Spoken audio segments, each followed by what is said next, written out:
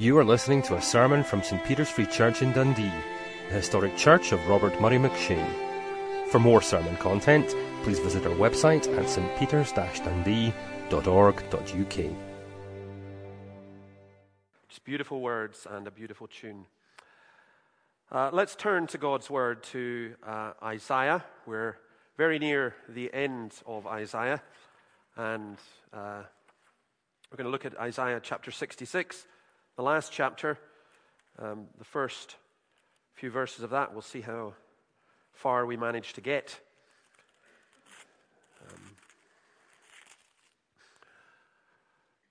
I want to really introduce this by just simply asking, if you had one question that you could have answered today, what would be the most important question for you? I listened to an online service. Shouldn't have done it, but I did. And the minister came out with, God is not the answer, God is the question.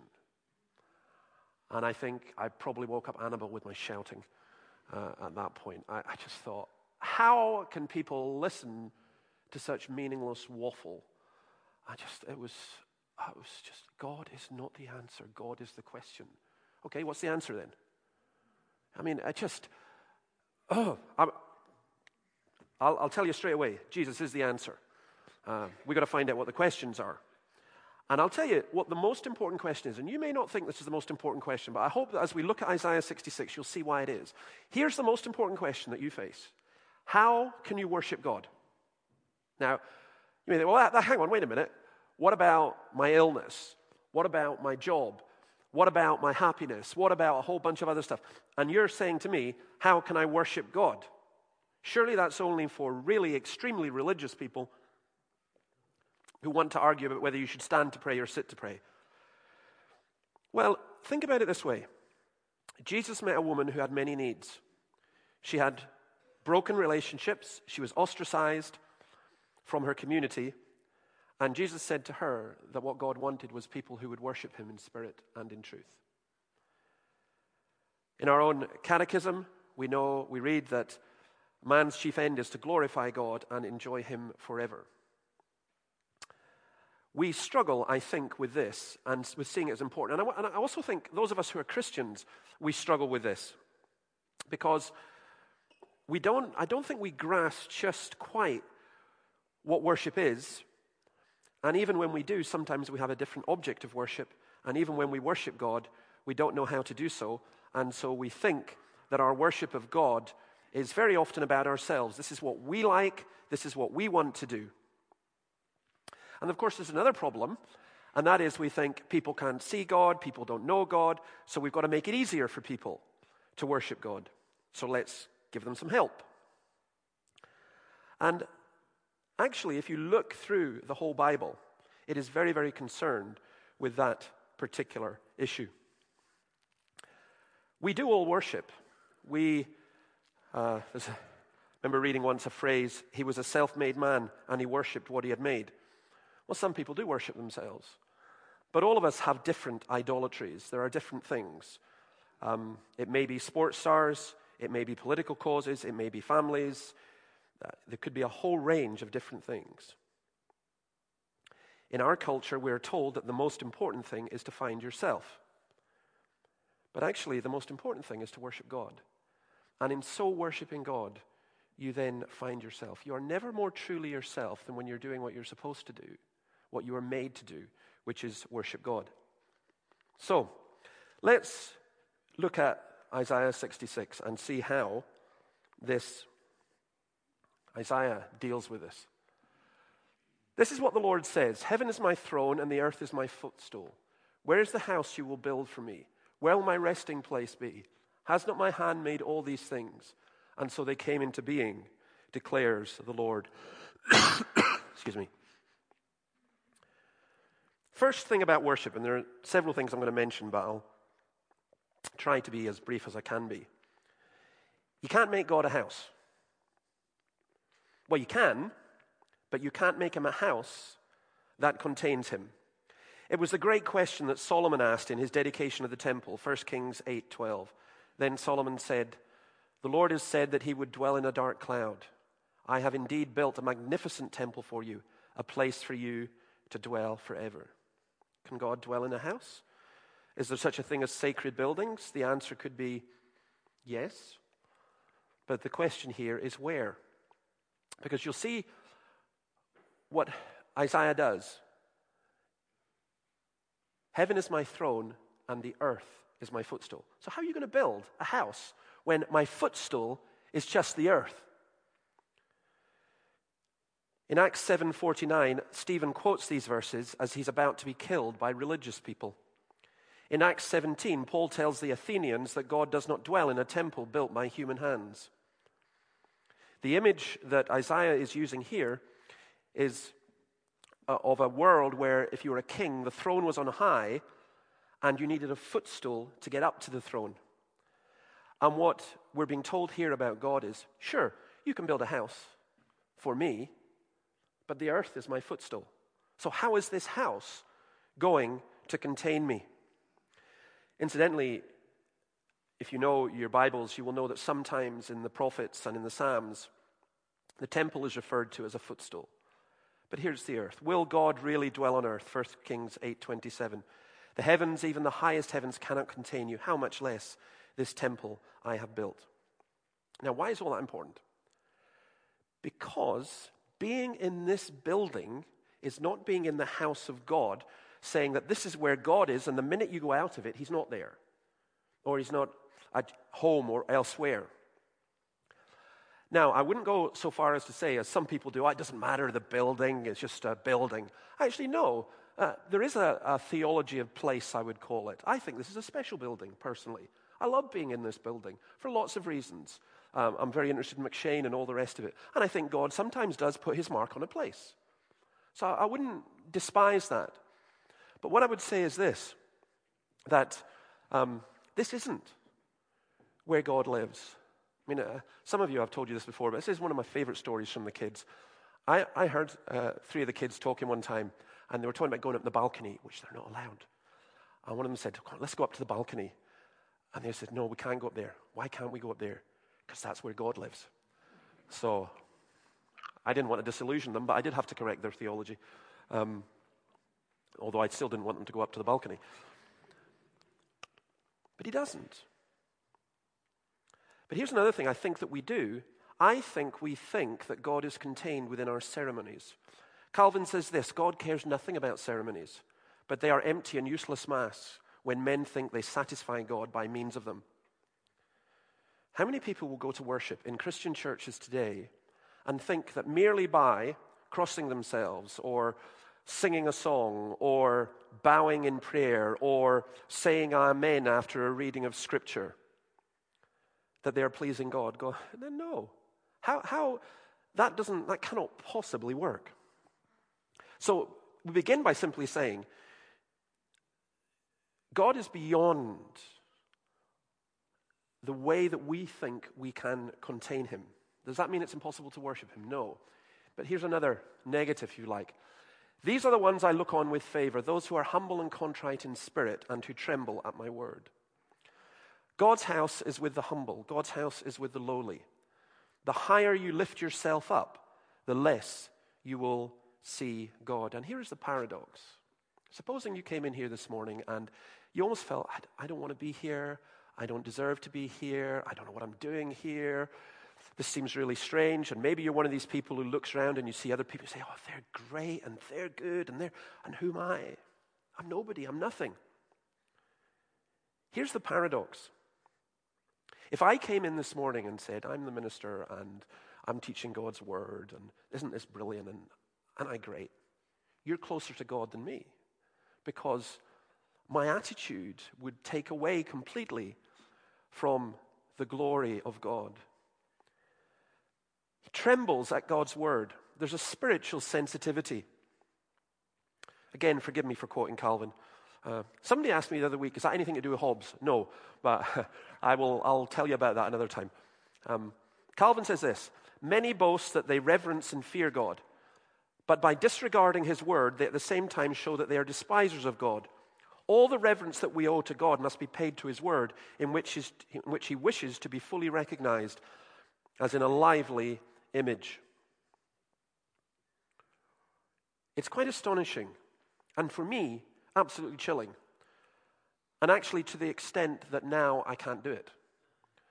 That you go into a place of worship, a place of Christian worship, and someone stands up and sings great hymns and reads God's word, and then stands up and preaches against God's word and says, this is not what's really meant, or this is not what's to happen today. And I feel that myself so much that now I either stand up and say rubbish, or I walk out, because it's just appalling. It does make you tremble when people do that with God. When we come to worship, we bow before him in worship. We worship him, not ourselves. And to do that, we need a self-awareness of our own sin, and we need to be sensitive to his word. So, worshiping God, we can't contain him. Worshiping God, we come in humility. Worshiping God, you may think, this has got nothing to do with me, but wait a minute, you'll see. Whoever sacrifices a bull is like one who kills a person. Whoever offers a lamb is like one who breaks a dog's neck. Whoever makes a grain offering is like one who presents pig's blood. And whoever burns memorial incense is like one who worships an idol. They've chosen their own ways, and they delight in their own abominations. Here's a third kind of negative. We can't worship God our own way. Now, paradoxically, I think we've got a lot of evangelical churches who will say, yeah, we worship God, we worship the God of the Bible, we believe the Bible, but how we do it's irrelevant. That's just form. And the answer is no. How we do it is absolutely essential. In Isaiah 1:13, we read this, "Stop bringing meaningless offerings, says God. Your incense is detestable to me. New moons, Sabbaths, and convocations, I cannot bear your worthless assemblies." Or in Jeremiah 7:21, "This is what the Lord Almighty, the God of Israel, says. Go ahead, add your burnt offerings to your other sacrifices, and eat the meat yourselves." And what Isaiah does here, you see those verses, he makes four contrasts. You slaughter a bull, but you kill a man. Slaughtering a bull was part of the sacrificial system. So they were doing what God said, but they killed human beings. You sacrifice a lamb, but strangle a dog. You say, what does that mean? Well, what God is saying is it's meaningless. You're sacrificing a lamb, and then you're just adding something else. You give a gift of grain, which is good, and you give a gift of pig's blood, which is mockery. You burn memorial incense, and you set up an idol. There are Christians today who think that syncretism is mixing different worship, different ways. I think that's a good way to go because it shows we're tolerant and so on. We have to worship God in the way that he wants us to, not in our way. Now, I was thinking about this, and last Sunday evening, you'll forgive a word of personal testimony, I wasn't able to be here because of illness, and I listened to the sermon afterwards, but it's not the same as being here. And I was a bit frustrated, so I, as one does, I sat down at the fire and opened up a guy called John Owen, a book on the glory of Christ. Now, it's one of those things that you really, really have to concentrate on. So I did. And about 5 minutes into it, it was just, for me, it was very, very close to like being in heaven because he helped me understand something that I kind of knew but didn't understand, if that makes sense. And he was just talking about this subject of how important it is how we worship God. And I'll not give you all his language because it's very dated and complex, but summary is this. We were created in God's image, in knowledge, righteousness, and holiness to have communion with God. And originally, human beings, our worship was perfect. We were connected with God. But after we turned away from God, after the fall, worship became for us impossible. Why? Because we live in a broken world and we ourselves are broken. If I tell you you've got to come and worship God humbly, how do you do that? Because the minute you stand up and say, I'm worshiping God humbly, you're being proud. And if I told you I'm the most humble preacher I know, you immediately know what rubbish that is. And even if you don't say it and you think it, so, we're such a mess. Here's the thing. It's not if supposing you just come in off the street and you've never been in church in your life and you've just had a rotten week in lots of different things that you've done. And you might think, well, David, you're more worthy to worship God than I am. The answer is no, I'm not. Because you don't know what goes on in my heart and mind. And sometimes I don't even know what goes on in it. We are broken people in a broken world. We're blind. We're dead in sins. We're proud. We're self-absorbed. How can we worship a holy God? We can't. But why are we all so religious then? Because most human societies are. We're still made in the image of God. We have this God-shaped hole.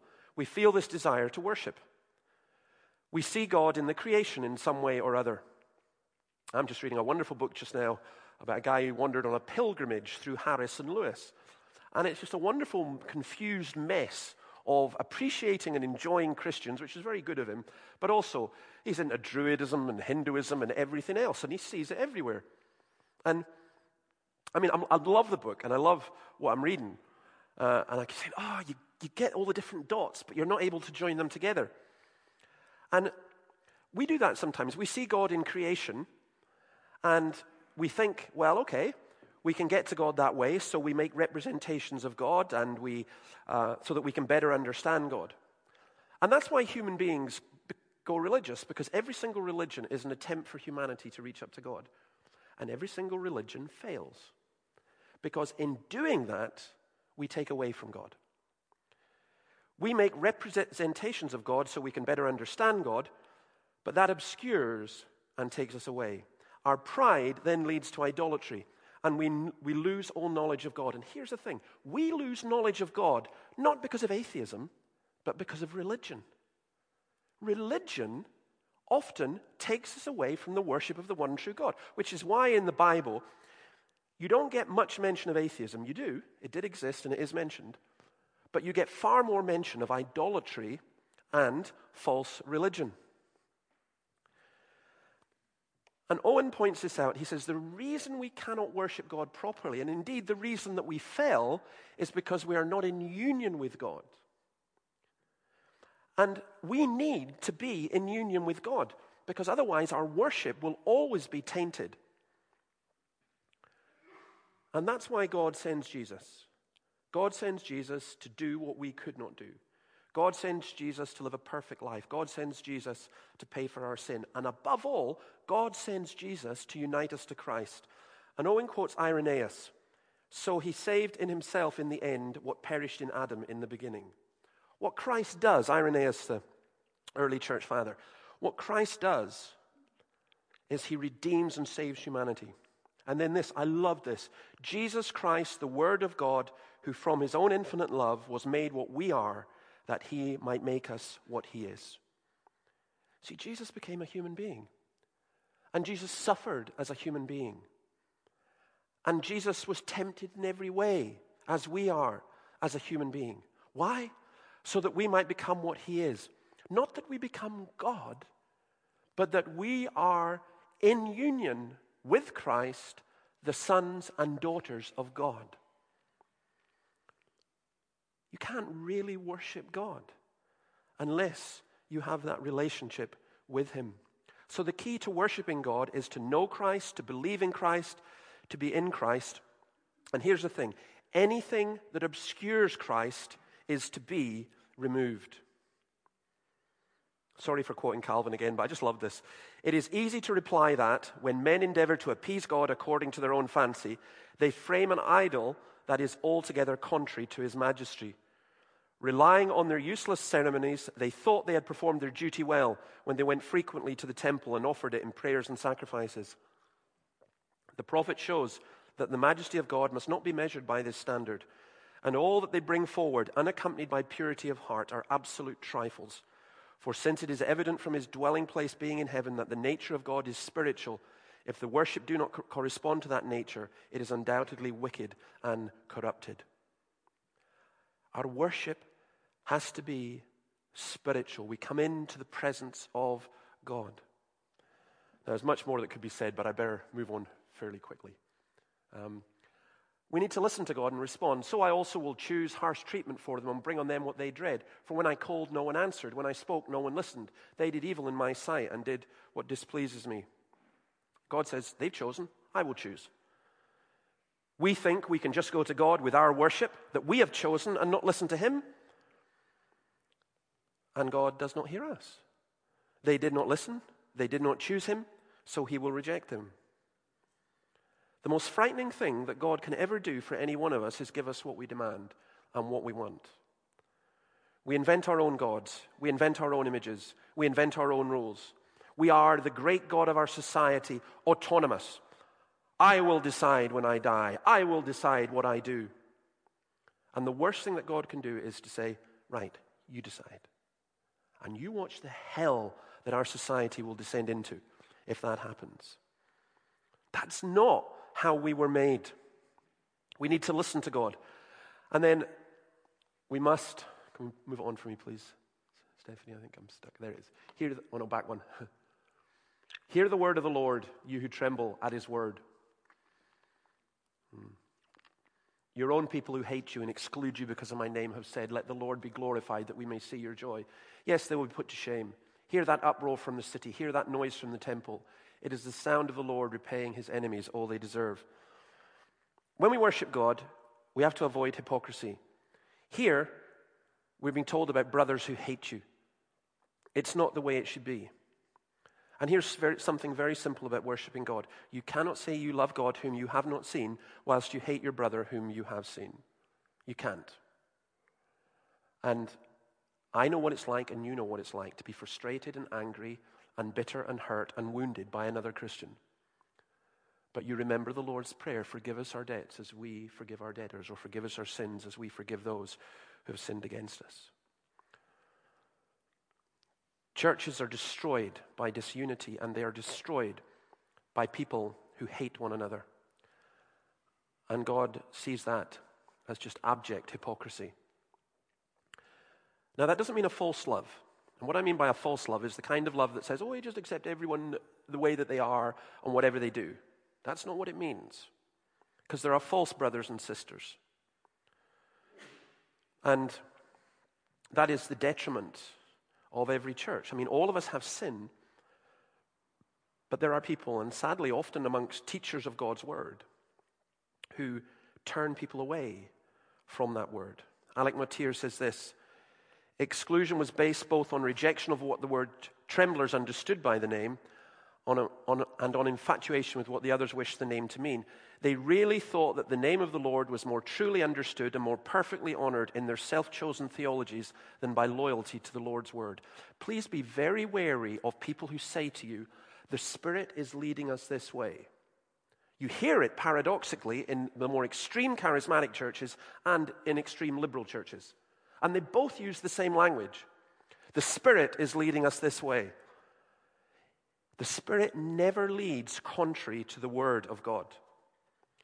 And we have to be careful in that. Another man, I can't remember who it was, said this. I just thought it was just very powerful. Religion that loses its anchorage in the Word of God either becomes pathetically ineffective or turns into a monster. But the Lord remembers his people. The Lord remembers those who are faithful. I don't know if you saw, there's maybe no reason for you to have seen the Anglican Synod this week, which was discussing the issue of homosexuality. And there's a wonderful wee clip from a man called Sam Albury, I know fairly well. Sam is an Anglican vicar, and he would describe himself as same-sex attracted. And he stood up and he said this. And he said, I feel bullied in this church because you are not honoring the Word of God. I'm trying to be faithful to the Word of God, and you're turning away from it. And for me, it was just an extraordinarily moving thing that he did. And he was right. We don't. This obsession with sexuality that the society and sometimes the church has, it's crazy. We don't look at you and say, what's your sexuality? If you would identify as homosexual or as same-sex attracted, you have exactly the same needs as all the rest of us to come to know Jesus. People are not saved because they're heterosexual. We're saved because we come to Christ. When we come to Christ, we will go by what Christ says. Of course, that's what Sam was trying to say. But he's saying, you're making it difficult for me because I'm trying to follow Jesus, and you're saying to me, let's ignore the Bible. That's hard. And then, before she goes into labor, she gives birth. Before the pains come upon her, she delivers a son. Who has ever heard of such a thing? Who has ever seen things like this? Can a country be born in a day, or a nation be brought forth in a moment? Yet no sooner is Zion in labor than she gives birth to her children. Do I bring to the moment of birth and not give delivery, says the Lord? Do I close up the womb when I bring to delivery, says your God? Now, some people would argue this is about the end times. It possibly is. The nation brought forth in a moment. Go back to what was said about how you can only worship God if you're in union with God. You can't even see the kingdom of God, says Jesus, unless you are born again, unless you are born from above. That's not something that you do, that's something that God does. But God does it. That's the point of what's being said here. Earlier in Isaiah 37, verse 3, they told him, this is what Hezekiah says, this day is a day of distress and rebuke and disgrace, as when children come to the moment of birth and there's no strength to deliver them. But God says, I will deliver. The CU have just had a mission, and it's wonderful being able to share God's word, but I'll tell you this, I love it when I see students getting excited because of a friend or someone else who's become a believer because of that mission. And so they should rejoice. We need more of that kind of rejoicing because they have come from death to life. And you've sown the seed, and you've sown the seed, and you've sown the seed. And when God brings it to fruition, you rejoice because this promise is being fulfilled. Galatians 4:26, the Jerusalem that is above is free, and she is our mother. It's talking here about the birth of a new community. We always owe a debt, of course, to Jerusalem and to the Jewish people. But here, what it's talking about is those who are able to go to the God whose heaven is his throne and the earth is his footstool because they have come to know Jesus Christ and they are brothers and sisters with Jesus Christ. That's, when we talk about Charleston, the development plan is great. It's wonderful, right? I'm not decrying that at all. In fact, I have a copy of it. I read it every now and then because it really encourages me and moves me. But I know that everything we do in Charleston is a complete waste of time. No matter who does it, no matter what we do, unless the Spirit of God works and people in Charleston are born from above. And when that happens, nothing will stop that work. And that's what we believe God will do. That's why we put all this effort into it. Not because we can do anything, but because he does. He brings new birth.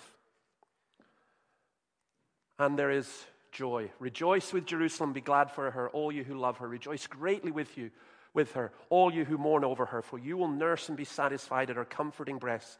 You will drink deeply and delight in her overflowing abundance. You have come, says the writer to the Hebrews, to Mount Zion, to the city of the living God, the heavenly Jerusalem. You've come to thousands upon thousands of angels in joyful assembly, to the church of the firstborn whose names are written in heaven. You have come to God, the judge of all, to the spirits of the righteous made perfect. Do you understand what we're doing when we're worshiping and singing praise to God? We're not on our own. We're with thousands and thousands and thousands of angels. There is feeding. The language to us would seem a bit crude because the language says the nipple of her glory. And it's just talking about humanity, God's people being fed by God. And there's joy. There's new birth and there's joy. That's how, joy in the worship of God is not people clapping their hands. Though not only is that perfectly permissible, it's commanded. So get on with it, you Presbyterians. But it's not just people clapping their hands. It's not just raising your arms. It's not just smiling and laughter. None of those things, of course, are wrong. But it's not just those. I'm often quite amazed when you see things like you have a talent show like Britain's Got Talent or The X Factor, and along comes this gospel choir. And these kind of godless pagans who mock God say, oh, isn't that wonderful? Isn't that great? And they all want to join in. And Christians go, isn't that great that they think it's great? And I'm going, actually, no, it's not. Because they don't know who God is. And the real joy from the Lord is from knowing the Lord. And express that joy in so many ways, but it's absolutely there. The worship of God is joyful. And finally, it brings peace. For this is what the Lord says, I will extend peace to her like a river, and the wealth of nations like a flooding stream. You will nurse and be carried on her arm and dandled on her knees. As a mother comforts her child, so will I comfort you, and you will be comforted over Jerusalem. It's not right. It's not right to take away God as Father and say we've got to have gender-neutral language. But in reaction against that, it's also not right to say that God is male. Because male and female, that's not. Both male and female are made in God's image. But this is one of these images that is just extraordinary. Like a mother comforts her child, so will I comfort you. You may go through the most intense sorrow and bitterness and brokenness and heartache and struggle and doubts and fears. And the devil will tell you that God is slapping you, that God is being cruel to you. And Isaiah says, listen, in all this sorrow that Jerusalem has had, in all this pain, in all this suffering, I sit you on my knee and I comfort you like a mother comforts her child. This is what it is to worship our God. Not someone who is distant and far off, who doesn't know what we feel.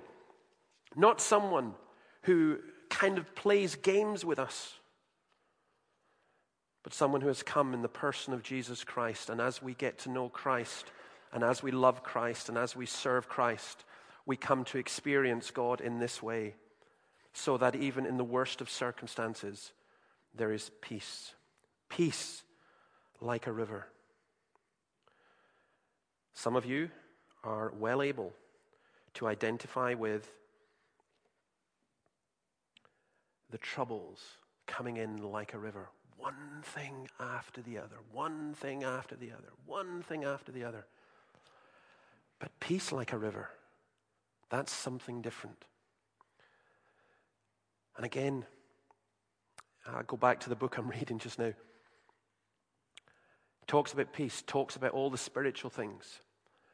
But you don't get real spirituality without the Holy Spirit, and you don't get real peace without the peace of Christ. And that's why it's so precious. Solid joys and lasting treasures, none but Zion's children know. So you can't build a house to God. You can't build a stairway to heaven. You can't make your own way to God. You can't say to God, I'm going to do this and you're going to accept me. You can't do any of that. He's way beyond what you or I could do. And maybe you need to stop thinking about what you can do, and you need to stop thinking about what you want, and you need instead to listen to what God says. And you need to tremble at his word. And you need to realize the hypocrisy and the pride that exists in every one of our hearts, no matter who we are. And we need to look at who God says he is and how he wants to be worshipped. And we need to cry out with all our being, Lord, show us Jesus. Show me Jesus. I've got nothing. And the paradox, or the wonderful thing is that everything changes when you know Christ. His word, singing his praise. I find it really difficult being here this morning, by the way, because I know my mother, she was here a few weeks ago, my voice wasn't good, and when I went out, being typical mother, or at least typical my mother, maybe I shouldn't judge the rest by that, she said, oh, for goodness sake, what were you doing singing? You need your voice for preaching, don't sing again. Thanks, Mum. But I find it difficult because when I see the words and I hear you sing, I just want to join in. Because it's just so beautiful and wonderful to be able to worship Jesus together in spirit and in truth. And that's what's on offer for all of us. You hear? Maybe for the first time. You can know this Jesus. He's for you. He's not contained in this building to this particular group. You hear? Maybe for the 1000th time. And the temptation is just to walk away again and again and again. Say, don't. Don't walk away from Jesus. Accept what he says. Make it your absolute ambition, your purpose in life, to glorify him, to enjoy him, to know him forever. Let's pray. Thank you, Lord, for your word. We ask that you would bless it to us, and we ask that as we have heard it, that we would respond to it by coming to you and by knowing that you are the Rock of Ages, who was broken apart for us, that we can hide ourselves in you. In your name, amen. We're going to close by